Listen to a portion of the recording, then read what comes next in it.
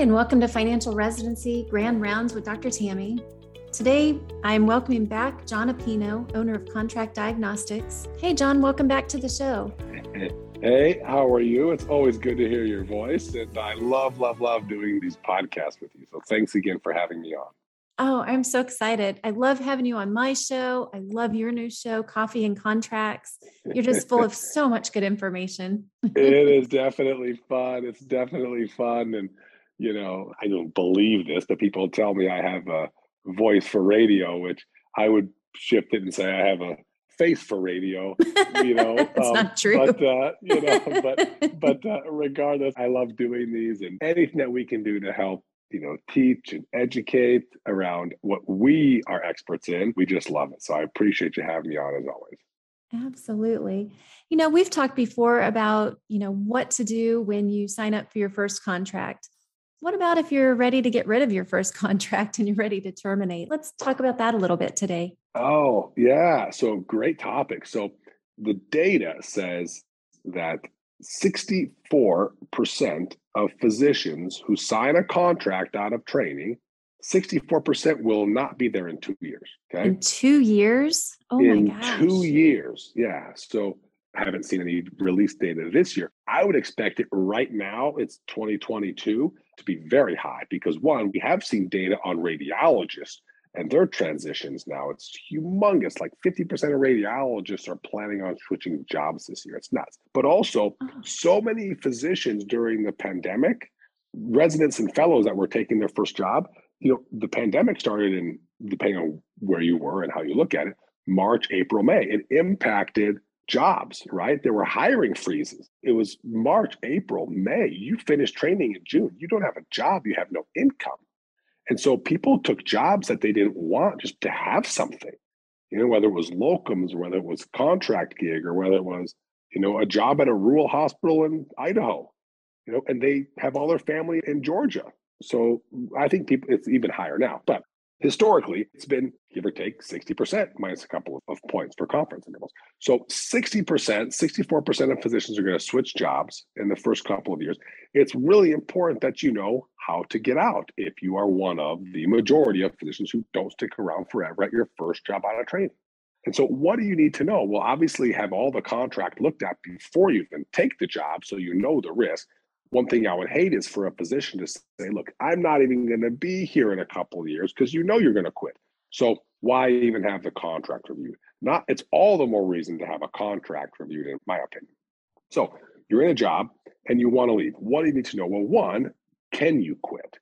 Right? So most contracts, 97% of them have no cause termination clauses. And that just says, look, either party can terminate at any time for no reason by giving a defined notice. It's usually 60 or 90 or 120 days. Now, that's a no-cause termination. Most contracts, like I said, have it, but some contracts may not have a clause like that. It may be a non-renewal. So maybe you can't quit your job in January. You have to wait until it renews in September to quit your job. Really? Maybe you have a term. It's a 3-year term and you can't quit until after the initial term. Well, it means that you may not be able to quit until after the initial term, whether that's 1 year or 2 years or 3 years. Oh my gosh. So it's super vital to realize what that no-cause termination looks like, assuming that you're going to be the one that no-cause terminates, right? No cause, it's just there's no cause. It's I quit, right? Now, most of the time they can do that to you as well. So you might get let go.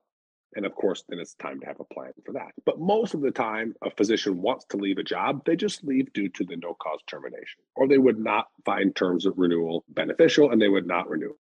Now, the other thing that a physician would need to know is, obviously, do you have to buy your tail insurance? Insurance can cost a couple of $1,000. Tail insurance can cost $190,000. It depends on your specialty, how long you've been there, issues and lawsuits and suspensions. And of course, if you're obligated to buy it or not, how mature is the policy? So that's a very big consideration. We've talked to physicians who didn't know they had to tail out and they had to come up with $180,000. Oh my gosh. 2 years out of training.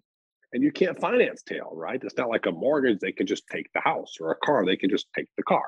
You can't take it back. So it's really hard to finance tail insurance. So understanding if you need to buy it, and if so, how much is that going to cost you? Okay, so now, can I quit? Yes or no? How much notice do I need to give? That's one thing. Do I have to buy my tail? That's another hurdle, if you will, right? If so, how much is it? It's 30,000, it's 50,000, it's 10,000, it's 100,000. Okay. Do you have it? If not, where are you going to get it? Again, if you engage a company that knows what they're doing, we would incorporate that cost into your next contract. How do you negotiate your next contract knowing that you got to spend $46,700 on tail insurance? So that's important consideration to know. Do you have a non-compete? So most contracts in most states have non-competes. Now, we wrote an article on President Biden and his take on non-competes, and it's changing and ever-flowing. And some states don't allow them. Some states have kind of asterisks next to them, but know if your state has non-competes and if your contract contains one. If it does, don't breach it. But there might be you can't work for 50 miles. So maybe you can't take the job that you're interviewing for. But again, it might just be not 50 miles or 10 miles or whatever. From where? From the hospital, from your primary location, from anywhere that you set foot in over the past 1 year. So maybe you do surgery here, clinic over there, and outreach over there, and you filled in for somebody who had a baby at a different facility. Well, the non-compete could be from 4 different places. Wow. So again, important to know, can I even take this job because of the non-compete? That's another hurdle. Okay, so again, can I quit? Yes or no? That's a no-cause termination or a non-renewal. Do I have to buy my tail insurance? Yes or no? And if so, what's it cost? Can I even take this next job? If so, how do you know that? Well, what does my non-compete look like? You also then need to know about pay, right? If you've been there for a couple of years, did you have a signing bonus? Do you need to pay anything back? Do you have any student loans you're going to have to repay? Do you have relocation stipends to pay back or a recruitment agreement that you're still under? You owe the hospital hundreds of thousands of dollars potentially if you don't stay in the service area. You also need to understand what's your benefits. Does a 401k, has it fully vested yet on their match? That might be important consideration. You also need to understand like policies. Some employers say once you turn in your leave or your notice, here's my 90 days, I quit. You cannot use CME dollars. You cannot take vacation. And so let's just say that you have 3 weeks of vacation, you've been saving it all, and it's not paid out on termination, which again, got to know that. May or may not be. You need to know the benefit policy. So let's say that you've been saving your 3 weeks off and you go to give your 90 days. Okay, I'm going to take 90 days, and in these 90 days, I'm going to take 3 vacations and do my CME conference, get that knocked out. It's very possible they may say you can't take your 3 weeks. And then your contract expires and you have 3 weeks of paid leave in the bank that you couldn't use and you don't get paid for. Okay. So if that's true, it's important to understand that. Let's take our vacation time now. Let's spend our CME money today before we put our notice in. So there's all kinds of things that, again, some contracts could even say, if you give us 90 days, we can just send you home tomorrow. We don't even have to let you work the 90 days. Now, most contracts say, but we'll pay you for the 90 days. Some contracts say we'll pay your base salary for the 90 days. So maybe your base salary is low, but your bonus is high. It means you may get paid less for those next 3 months. Wow. Some contracts say we can just terminate, we can accelerate the termination, and they don't mention anything about pay. So you could technically say, look, guys, here's my 90 days. I quit. I'm moving on. Great. Don't come back tomorrow. And your benefits end tomorrow, and potentially, and your compensation ends tomorrow, but your new job doesn't start for 4 months. You got a problem. So it's important to understand. Yeah, it's super important to understand. Like, it's not just about going. I mean, it's much different. Of course, I'm a barista and I have a 2-week notice. I say, look, here's my 2 weeks. Then I'm going to go work at a different coffee shop. Right. So much more difficult, which is why baristas, I don't think, have 25-page contracts. It's much different than just an employee quitting a typical job. There's so much more to it. Some places you can negotiate out of, right? So maybe you have a non-compete and you got to buy your tail, but you're willing to work for 6 months instead of 3 months, and you want them to forgive your tail insurance. Okay. But again, you have to understand the point that you're coming from before you know what you can ask for. And we're happy here to do termination reviews for physicians to let them know what their obligations are. And of course, then we can provide all kinds of creative ideas to negotiating out of the contract and into your next opportunity. So I think having access to somebody with good advice who's been through this hundreds or thousands of times, and we've done almost 11,000 contract reviews here. We've helped physicians transition from one place to the next, I don't know, hundreds or thousands of times. And so understanding the different stories that come along and the what ifs could happen, I think is super important. And that's why it's not just about, I'm going to sign this job that I'm going to quit in 2 years, so I don't even need to have the contract looked at. Absolutely not. You got to know what you need to know in 2 years when you're going to quit.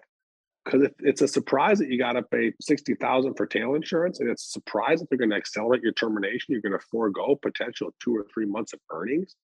I mean, that's right there. I just add up $100,000 potentially It of never would have crossed my lost earnings. mind. Yeah, to have someone You review my know, contract before I quit a job. So this is just yeah. fascinating to me.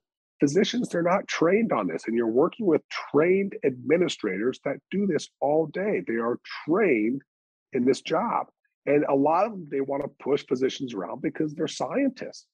They're clinicians. They're not business people. They're not salespeople. They don't know how to interact in a conversation like this and how to ebb and flow because they don't have an administrator or an executive at a hospital. They've negotiated thousands of contracts. The physicians negotiated zero or one, maybe two. So, to have somebody in your back pocket that knows as much, if not more, than who you're across the table from, you can negotiate out of contracts all the time. Maybe severance packages, maybe lower radius of the non-compete, maybe not giving back a signing bonus or buying your tail insurance. So it's Fascinating. not just cut and dry, but you definitely need to understand the contract up front when you sign, and then later on before you leave on how to play my obligations here into my obligations at my next position. Super important. Absolutely.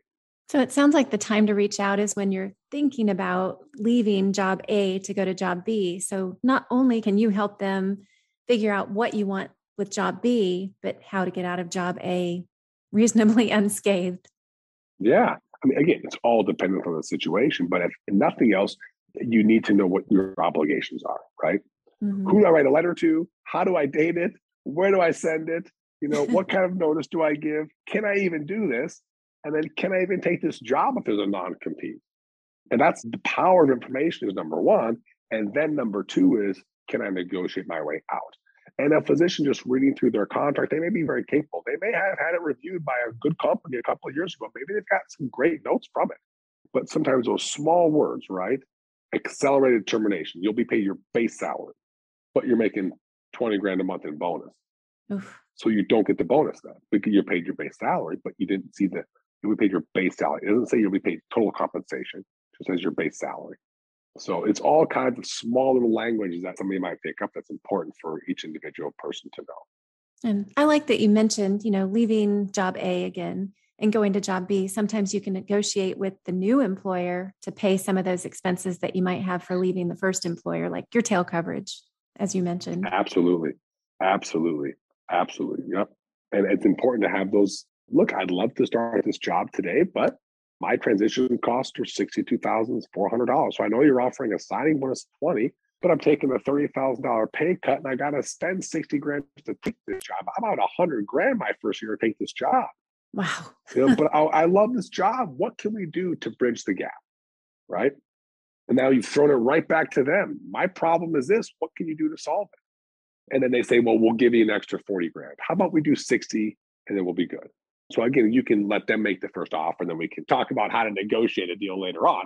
But they're just know that there's lots and lots of options with how to have that conversation.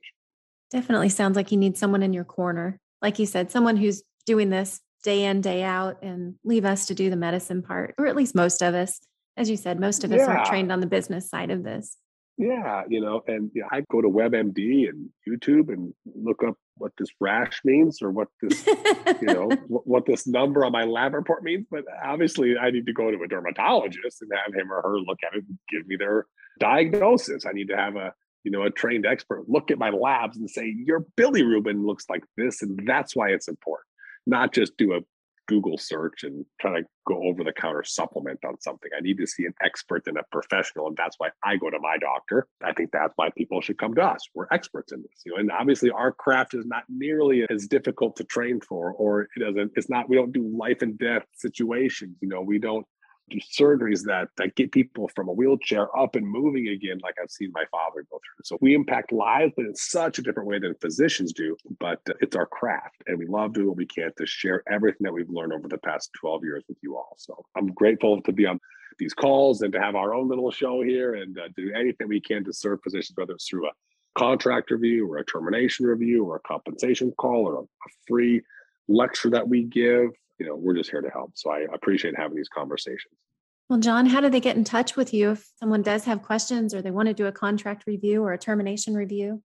Yeah, I mean, it's a contract diagnostics, contractdiagnostics.com. They can Google us. They can find us. We're all over the place. We've got free webinars they can sign up for. We've got free 15-minute consult calls. And, they can find us on our website. They can get a text message from us. They can interact through phone or through email or through a dedicated time where we call and have a conversation, and whatever's best for the physician, their requirements for technology or time. We obviously have a process that can manage that. So they can just find us online. And I think there's a link somewhere on financial residency as well.